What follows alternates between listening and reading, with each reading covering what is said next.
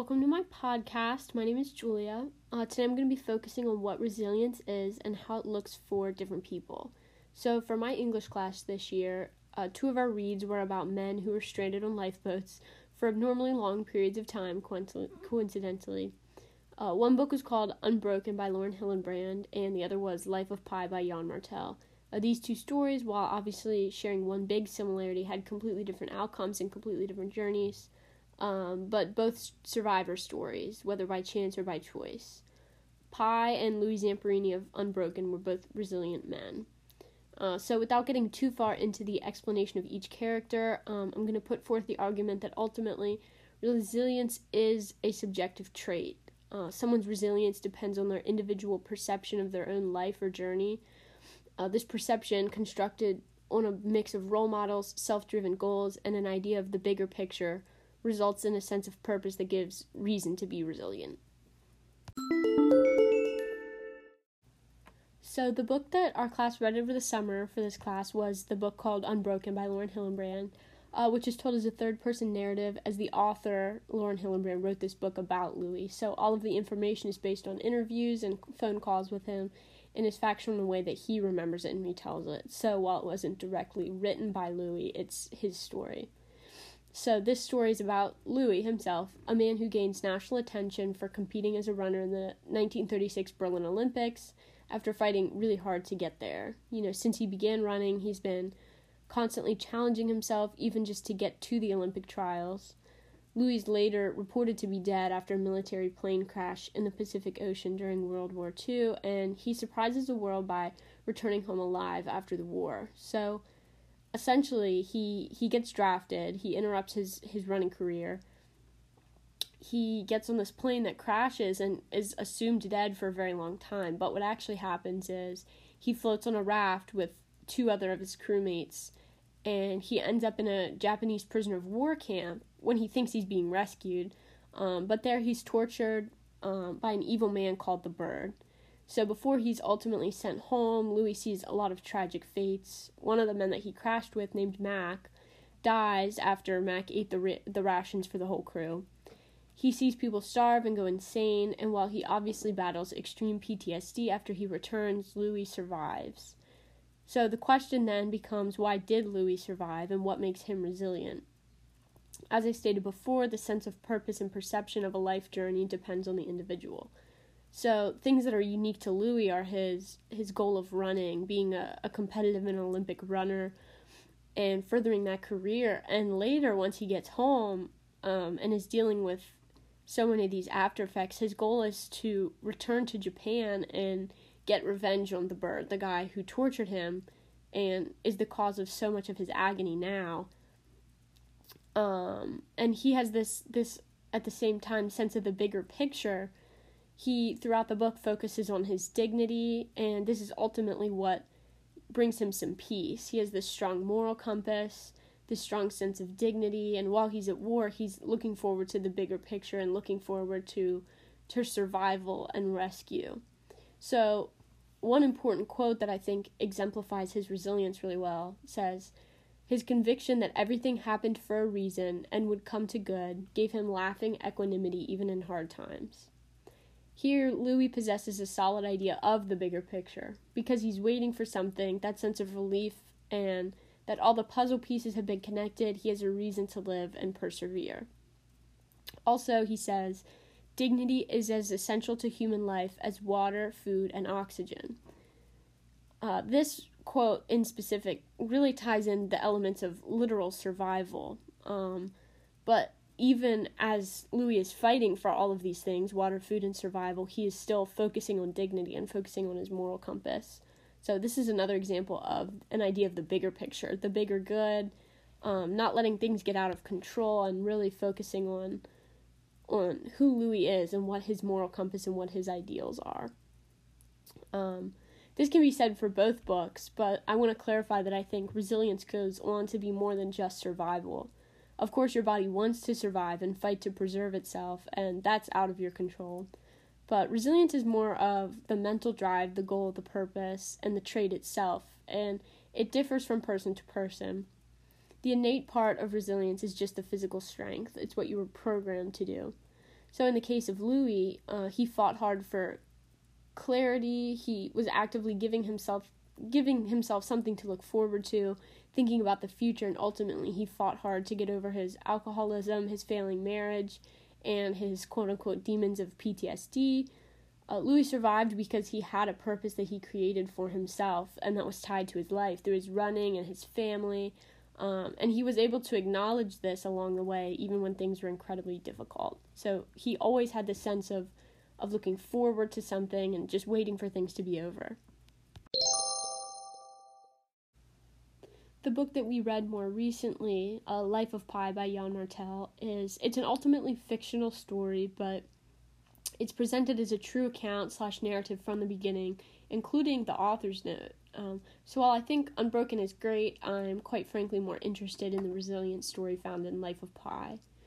So Pi, the main character, is a young Indian boy that grew up in his father's zoo in Pondicherry. He quickly takes charge of his life, becoming just infatuated with religion and the order of the universe. So when he moves to a new school, he introduces himself as Pi rather than his actual name, Piscine.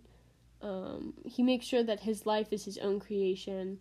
Like I said, he loves religion and practices Hinduism, his native religion, in addition to the later annexed Christianity and Islam. The first part of the book is Pi essentially describing his foundation for life, all about the lessons and the things that he sees in the zoo and how he interacts with people, and how from a young age he's kind of seen as an anomaly. He's confronted several times by his differing beliefs and differing mentors. But in the second part, things take a turn for the worse when Pi and his family are on a sinking boat, and that's transporting all of his father's animals during their move from India to Canada. Pi is the sole survival, and while there are a few quote-unquote animals when he is first cast into a lifeboat by the angry crew members, he ultimately is stuck on the lifeboat with a Bengal tiger. Pi grew up fearing this tiger as his father instructed him to.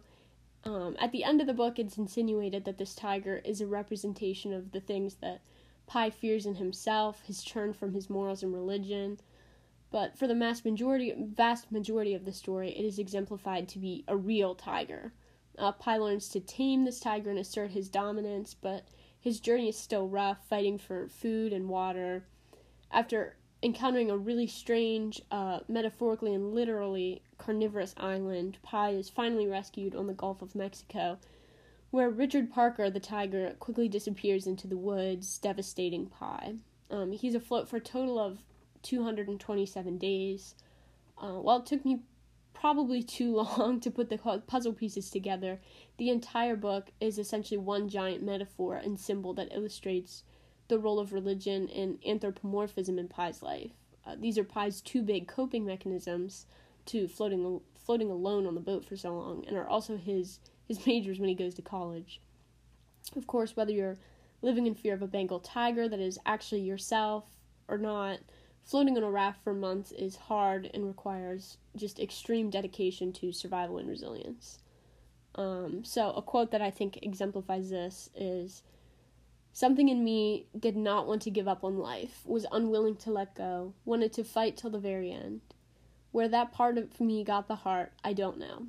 So while it seems here that Pi doesn't understand what his goals are and what he's living for yet, this is probably because he's still in shock. This is right after the boat sinks and right after losing his whole family. However, we know from reading the book that he relies heavily on religion and spirituality to get him through this time at sea.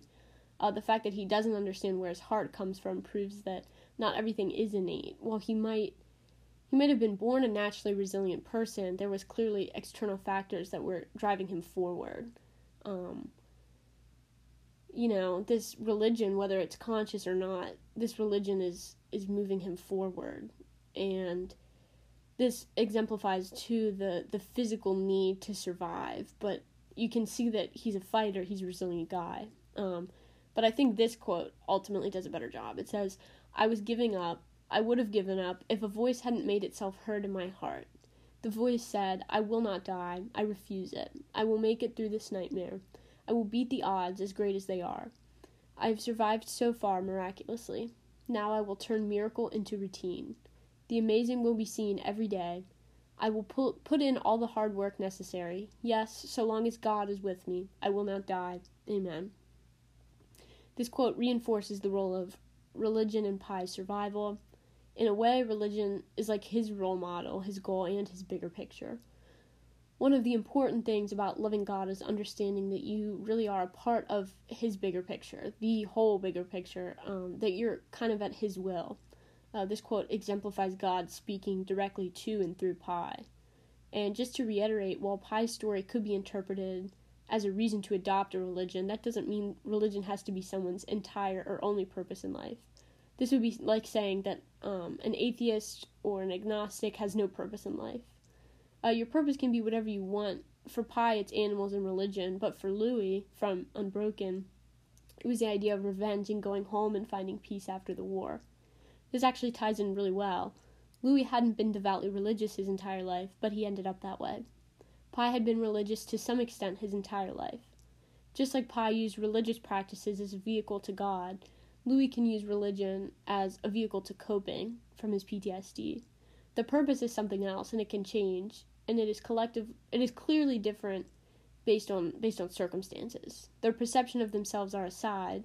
Purpose is the collective mix of so many different things, and for both Pi and Louis, it would be unwise to sum their lives up to just religion. As for my own resilience story, I by no means have had a bad or hard life, but like everyone else, the past year or so has been incredibly tough. As someone with anxiety, I had a particularly difficult time and even started to notice some outward symptoms that I simply could not explain or control. I continued to lose control of the muscles in my upper body and then my ankles and knees. It had been going on for a long time, but the more stress that I got, they got worse and worse. I began falling in the shower, dropping heavy objects on my feet, and needing excessive amounts of sleep, and I just couldn't keep up. Every day started to feel like one big out-of-body experience. This is actually more of a recent story. Unsurprisingly, I got diagnosed with epilepsy after struggling with it alone for a long time. It was a difficult decision to make to even approach the doctor because I knew I would lose my driver's license and even the right to lock my door. However, I knew that this was a safer choice even though I would miss out on some things. This started in January, and mine and my doctor's goal is to be 2 years seizure-free. This is incredibly difficult, as I used to have multiple seizures a day, and as many as 7 in 20 minutes. I've also had issues with some borderline medical malpractice with my first doctor, so ultimately this 2-year milestone has been pushed back more than it needs to be, which makes me want to give up. It is hard to be patient when your goal is so far away. Overall, the loss of my license has been one of the hardest things. It was really hard to give up something that I waited so long to have. I was only able to drive for 5 months, and now I have stopped driving for 5. It feels like a loss of independence, and I feel behind, milestone-wise, behind my peers. However, the hardest thing about this medicine are its side effects. I'm on a steady incline for increasing this medication, and every week that it doubles, it feels like starting all over again. The biggest side effect is the emotional turmoil. My doctor has clearly explained to me that it wasn't going to be easy. I've been overly depressed, anxious, and incredibly irritable. As for perseverance, I've realized that I have to push through because there is no other choice. If I stopped the medication, the seizures would worsen and potentially become fatal.